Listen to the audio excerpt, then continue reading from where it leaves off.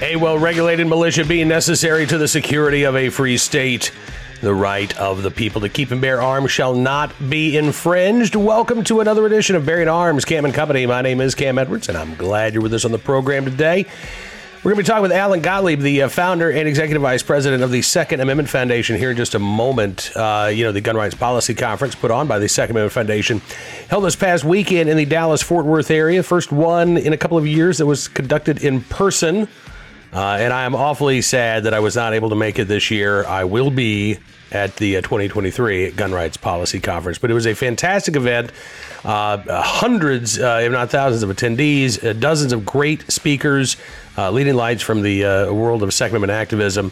And this comes at a really important time. I mean, this is a supercharged moment for the Second Amendment. In the wake of the Bruen decision, the Second Amendment Foundation is filing new lawsuits. It seems like what is on a daily basis, taking on existing gun control laws and pushing back against some of the new post-Bruen laws that the blue state governors are putting in place. So let's talk about all of that and more with the founder of the Second Amendment Foundation, Mr. Alan Gottlieb. Take a look and a listen. Alan, thanks so much for coming on the program. It's so good to see you today. Great to be with you, Cam.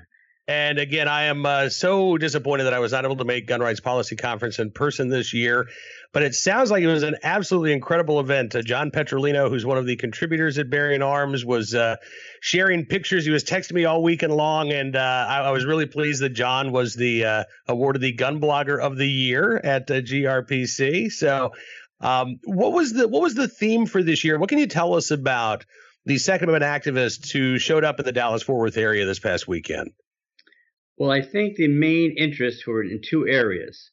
One was what's happening in the courts legally post-Bruen, and the second one was the upcoming midterm elections. I think those were probably the two areas of most interest, but we went into a lot of new research that's been done, particularly by some stuff by John Fund, which was really kind of not John Lott. That was really pretty good. John Fund also spoke there, from National Review and American Spectator. It was just a great conference. The amount of information was people were on overload. The enthusiasm was really great.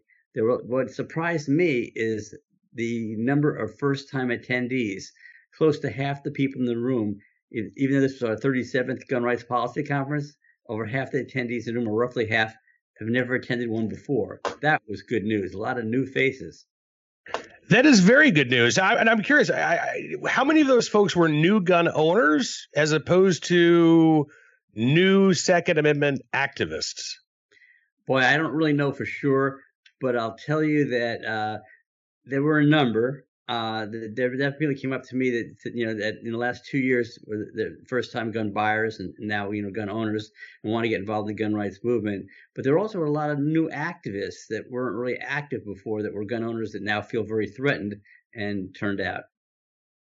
Yeah, I mean, it's sad that that's why they're turning out, because they feel like their rights are under attack. But I'm glad that they're showing up, because this is how we keep our rights pure and strong, is by getting involved and engaged.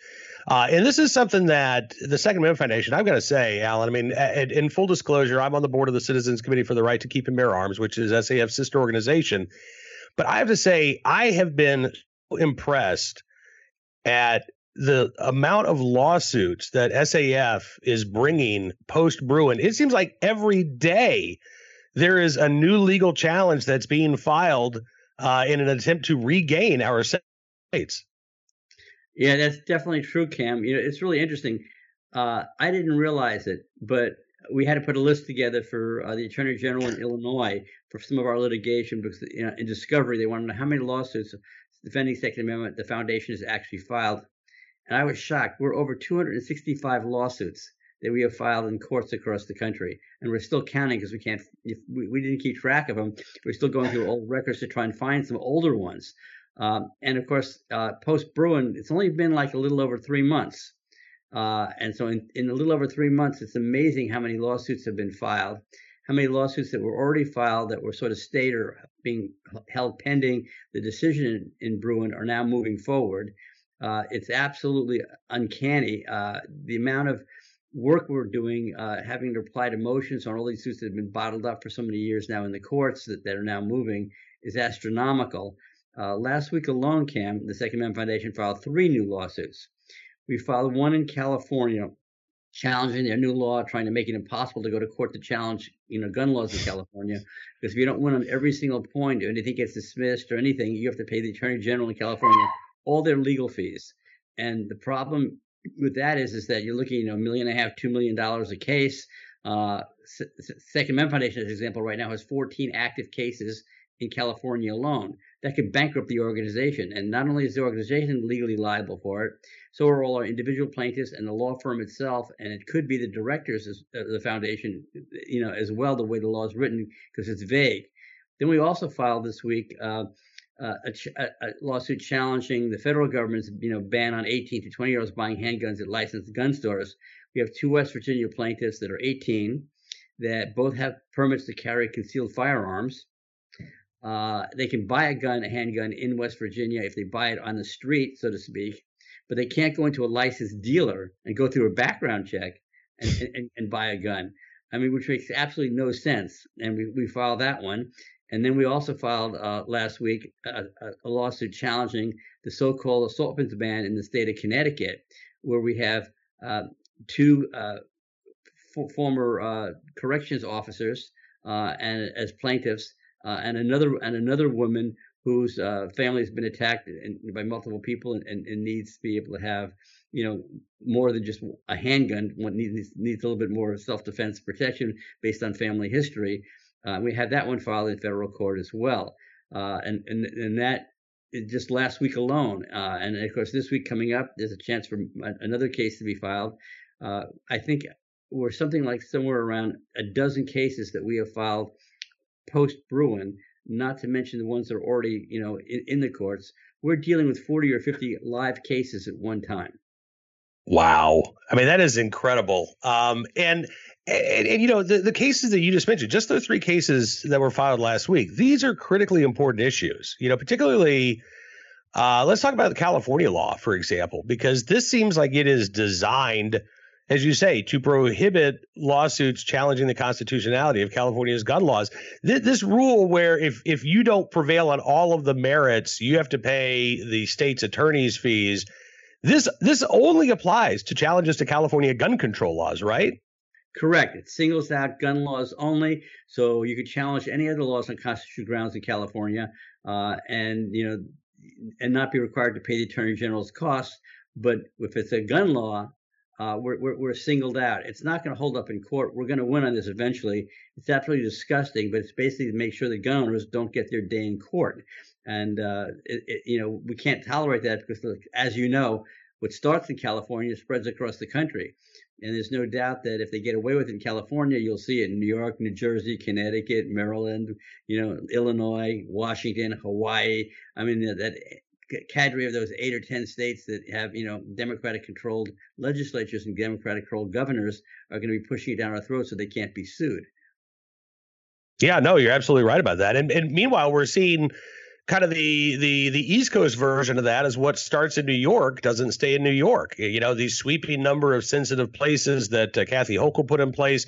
Now we're seeing Hawaii start to replicate those laws. New Jersey Governor Phil Murphy says, yeah, we're going to do basically the same thing, including bans on private property.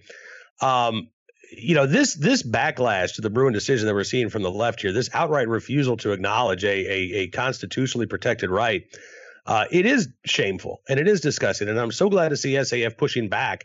At this point, how do you decide, okay, these are the cases that are going to have priorities? Because there are so many areas to challenge right now. Is that a struggle to figure out, okay, yes, we can devote resources to this. We're going to have to put that one on the back burner for a little bit, but we want to come back to that. How does this work? Yeah, it's really tough. A lot of it also depends upon where you can get plaintiffs, individual plaintiffs with standing to be able to sue. So sometimes you don't get your first priority done first. It comes in second or third. But in all honesty, by and large, I guess there's 4 categories, let's put it this way, of challenges that we're looking at. One, of course, was all the cases we currently had on file pre-Bruen that are sort of stayed, or being held waiting the Bruen decision, that only to be updated based on, the Bruen ruling, which now is, text and history rather than standards of review, so to speak, in the courts. And so those are one block of cases. Another block of cases is cases in the past that we have lost under the old standards of review, that now under the new standards of review, we could win. And so we're bringing all of those back. And then we have on top of that, all the cases we wanted to bring, but we're more leery to bring because, of the old standards of review and some other court decisions that now we're also ripe to be able to bring. And then we have the fourth category, which is the new laws passed, like in California, and in New York and other places, where they're thumbing their nose at Bruen, and they're passing, more new kinds of laws that we didn't have to attack before. So we have four categories we drop the suits into to attack right now. And of course, from our point of view, I guess some of the areas that are really ripe for us is the so-called assault weapon magazine ban cases. Those are two areas. Another one are the 18 to 20-year-old prohibitions on either being able to buy a gun or being able to carry one. Those are a whole other area of categories we're taking a look at. And then, of course, the sensitive places. There were some places that had sensitive places before that weren't going to stick, but now all the new sensitive places laws is another key area that we're going after. One of the examples I'd love to give is in New York City, they've made like the whole Times Square area. And we don't really know what's defined in the Times Square area. We know what's going to be where the boundary is. But we have like people who have had premises permits that have a gun in their business, maybe because they're a jewelry store and they want to protect the jewelry, high value in an area with a lot of foot traffic. Now they've been getting letters from the city of New York saying, okay, you had a permit in the premises, but now because you're in this sensitive places area, you have to turn in your guns and get them out of your gun store so you can bring them into the police department. You can you bring them to an FFL and get rid of them, but you got to prove to us that you no longer have the gun in the premises because we've revoked your permit. So here we have people who had permits, now they're losing them. And that wasn't what the Bruen decision was supposed to render. Right. This was I love the fact that they call this the Concealed Carry Improvement Act in New York because it has made things so much worse. There was another case that was filed, not an SAF case, but the Jewish Gun Club of New York filed suit this week because, again, one of their members had a premises permit. He could carry in the synagogue in Brooklyn, but now he can't. Because houses of worship are just, blanket banned. And so, you're right. This isn't just about stopping people from getting the license and stopping, people from exercising their right to carry going forward. This is going back and saying, hey, this right that you were exercising, we're taking it away from you. You've done nothing wrong, but now we just don't consider it to be a right. I'm curious as well about, and I don't want you to tip your hand. So feel free to say no answer to this one. But one of the things that I've been thinking a lot about is the fact that the Second Amendment, just as Thomas said, it's not a second-class right. And yet it is still, to the best of my knowledge, the only right that, in essence, stops at the state border. If I, as a Virginian, want to carry in California, if I go visit friends in California, there's no way for me to legally exercise my right to carry. California doesn't issue non-resident permits. They don't, recognize permits from any other state. New York has some similar screwy laws. Like if you're a non-resident, the only way you can get a New York carry permit is if New York is your primary workplace, your primary place of doing business. How ripe do you think a challenge to those types of provisions and really establishing the right to carry in all 50 states, how ripe is that for judicial review? Well, post-Bruen, it's more ripe than it was pre-Bruen. But there's some other cases I think we have to get through the courts first to build a little bit more of a platform to really be able to have a strong case. Philosophically, I totally agree with you. You should be able to have that right. Our problem is there's some areas of law that aren't involving firearms that talk about states being able to regulate and control things from people coming from other states. And a lot of people don't realize it, but like example, like your driver's license is good in all 50 states. But that wasn't done by federal legislation. That was done by state compacts, where all the states got together and signed a compact to allow that to happen. So there's a lot of other case law we got to consider that could, upset our apple cart, or in some ways maybe even help us with a suit like that. But we're still working on there's a lot of areas now at post-Bruen where we need a lot more research done, areas we haven't really explored as heavily as we need to before we file some of these suits. Mm-hmm. So we're not only filing suits, but we're working on a lot of legal research right now. And that's really important because, again, one bad case can set our cause back. And this is something that I know you've talked about before, the importance of bringing the right cases forward. So that you don't just throw everything at the kitchen, like everything but the kitchen sink of the wall and see what sticks. That's not a great way of defending our right to keep and bear arms. Right. We try at Second Amendment Foundation to file very narrow suits, not kitchen sink suits, so to speak, whereby we limit what we're challenging in that suit. We might go back with a second or third suit to expand it, but we try to keep it limited and not throw too much at a judge. Because if you do, one, they don't appreciate it, and two, if they find any way at all to rule against you on one point you're bringing up, they can expand it to your whole suit. So we're a little careful that way, but also with the risk we all have, no matter what, is if you get a very anti-gun judge, they'll find any kind of excuse they can to try to rule against you. Or like in the Ninth Circuit, where we win a lot of times at trial court, we win a lot of times at appeals court, and then en banc, the whole circuit overturns it. And the Supreme Court, again, it's hard to get a case before the Supreme Court. I mean, there are tens of thousands of people who petition the court every year to get a case heard, and way less than 1% ever get heard. So it's really difficult, and so we've got to be a little careful. But likewise, we can't let the other side get away with things. When they trample on our rights, we want our day in court. That's right. Absolutely. And speaking of that fight, the Journal of Philanthropy has a big piece on the state of the gun control movement this week. And I thought it was fascinating. They estimate that the gun control lobby is bringing in spending about $160 million every year. That is a staggering amount of cash that is flowing in objection to our Second Amendment rights.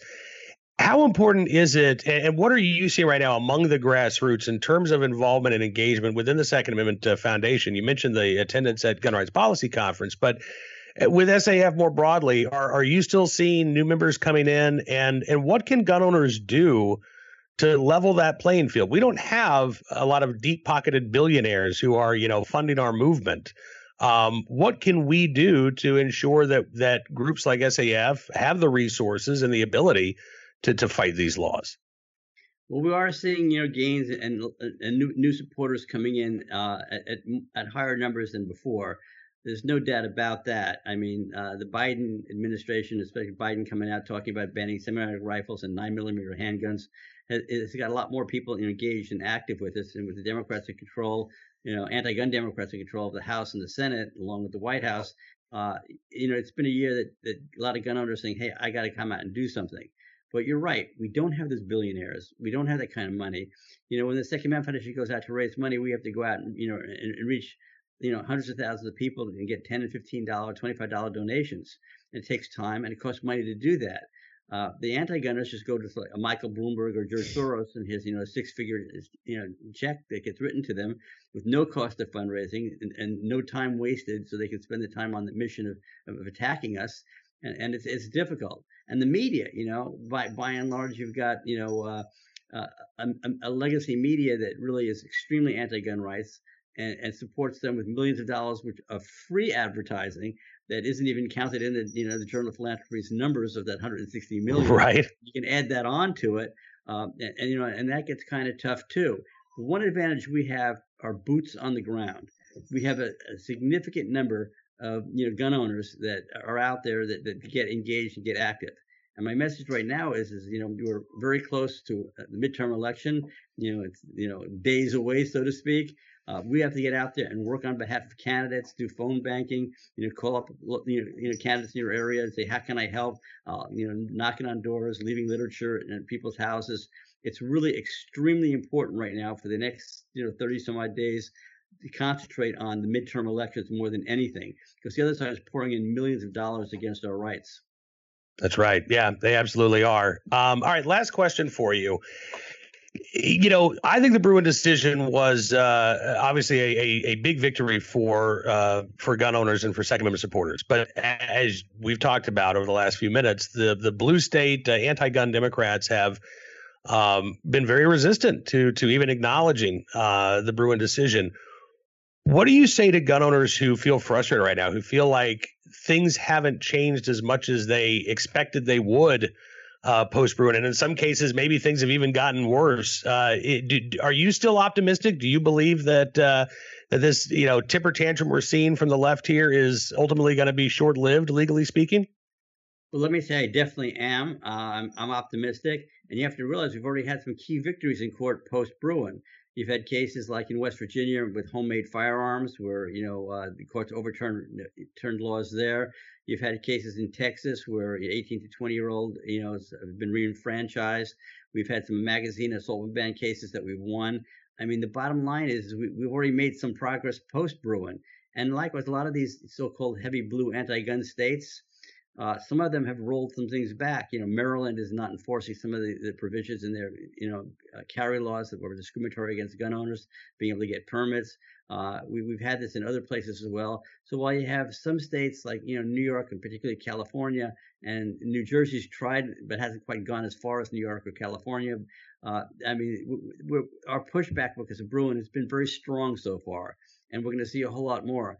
It's new case law. The courts have to apply it. We've actually seen some Obama-appointed judges and Biden-appointed judges ruling in our favor now because they don't really have a choice. So we're making progress, but it's going to take some time. It's only been 3 months.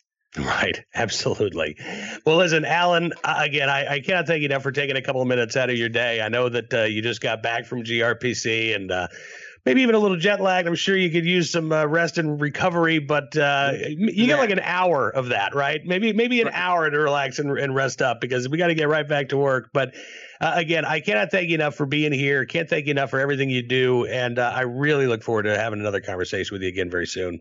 Well, Cam, it's always great to be with you and your listeners and viewers. A lot of people at Gun Rights Policy Conference wanted to come meet you. They watch you on camera. They read your stories. There are a lot of people that were looking for you, so you missed a lot of your friends and followers.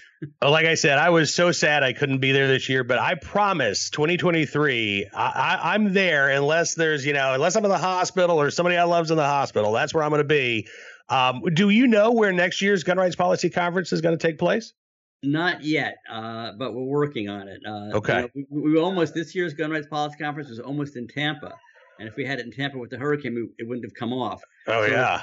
We would like to go back to Florida, but right now we're a little bit hurricane shy. We're not sure where it's going to be yet. It's a good chance it might be in Phoenix. It might be in Chicago. In Chicago? Oh.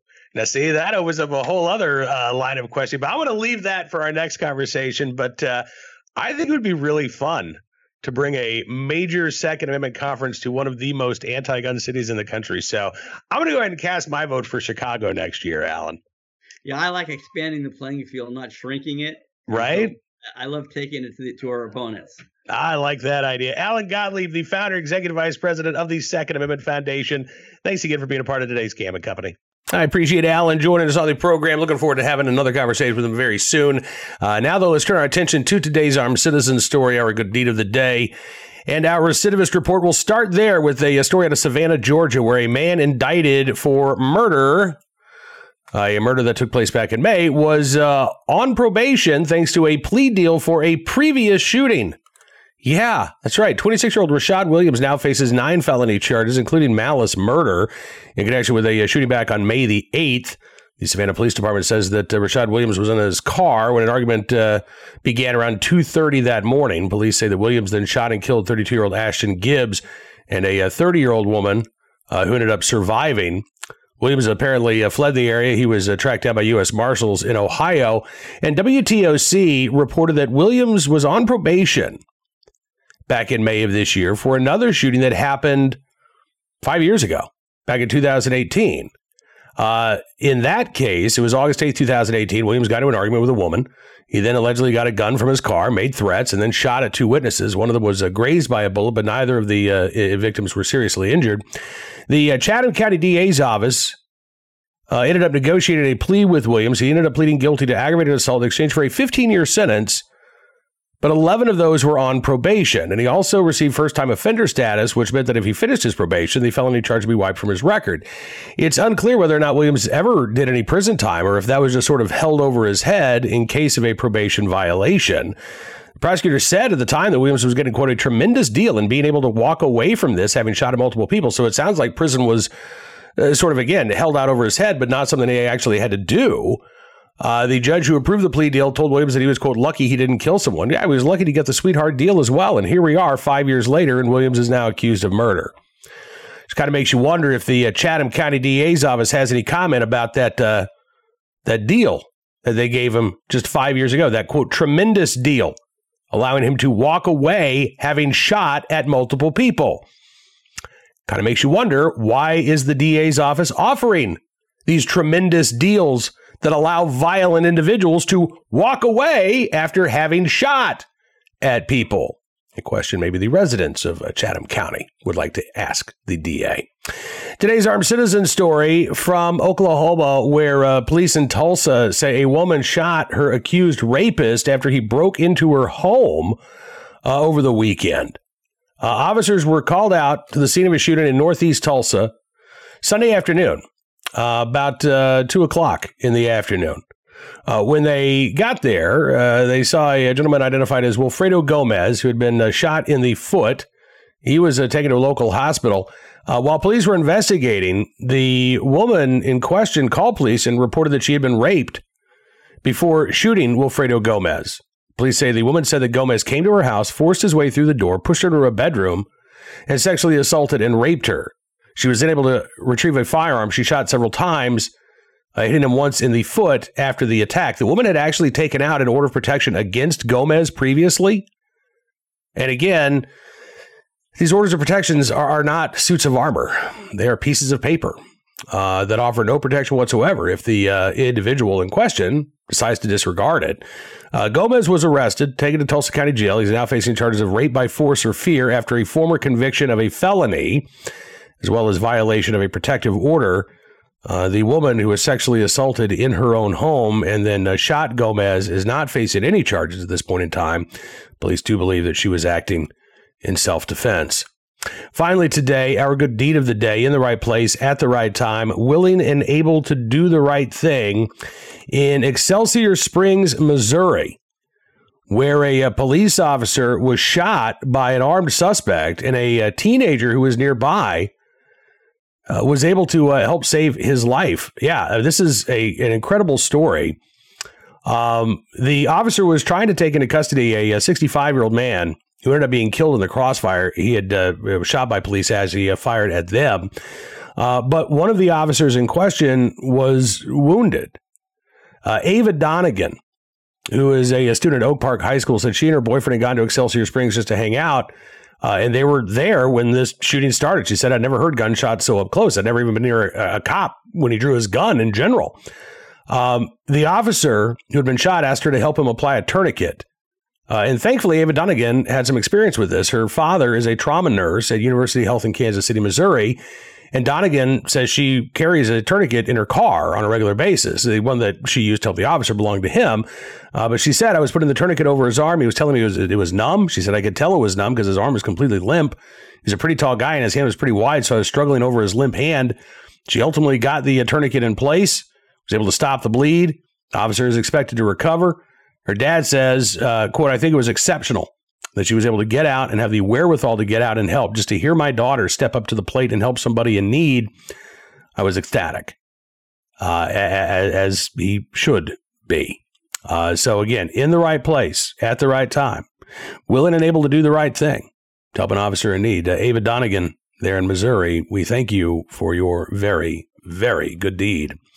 Now, that is unfortunately all the time we've got for you on this edition of Bearing Arms Cam and Company, but I want to thank you for being a part of the program as always. We'll be back tomorrow with even more of the latest Second Amendment news and information that you need to know about. But of course, check out bearingarms.com throughout the day. We are constantly updating the website with new information. As I said before, it's a supercharged time for the Second Amendment. So there's a lot to keep track of, and we want to be your number one resource for that. If you like what you see, you can always become a VIP subscriber as well. All you have to do, go to bearingarms.com/subscribe, use the promo code GUNRIGHTS, and you can get a significant savings on your VIP membership. We're going to give you exclusive content you won't find anywhere else as a show of support and thanks for your support.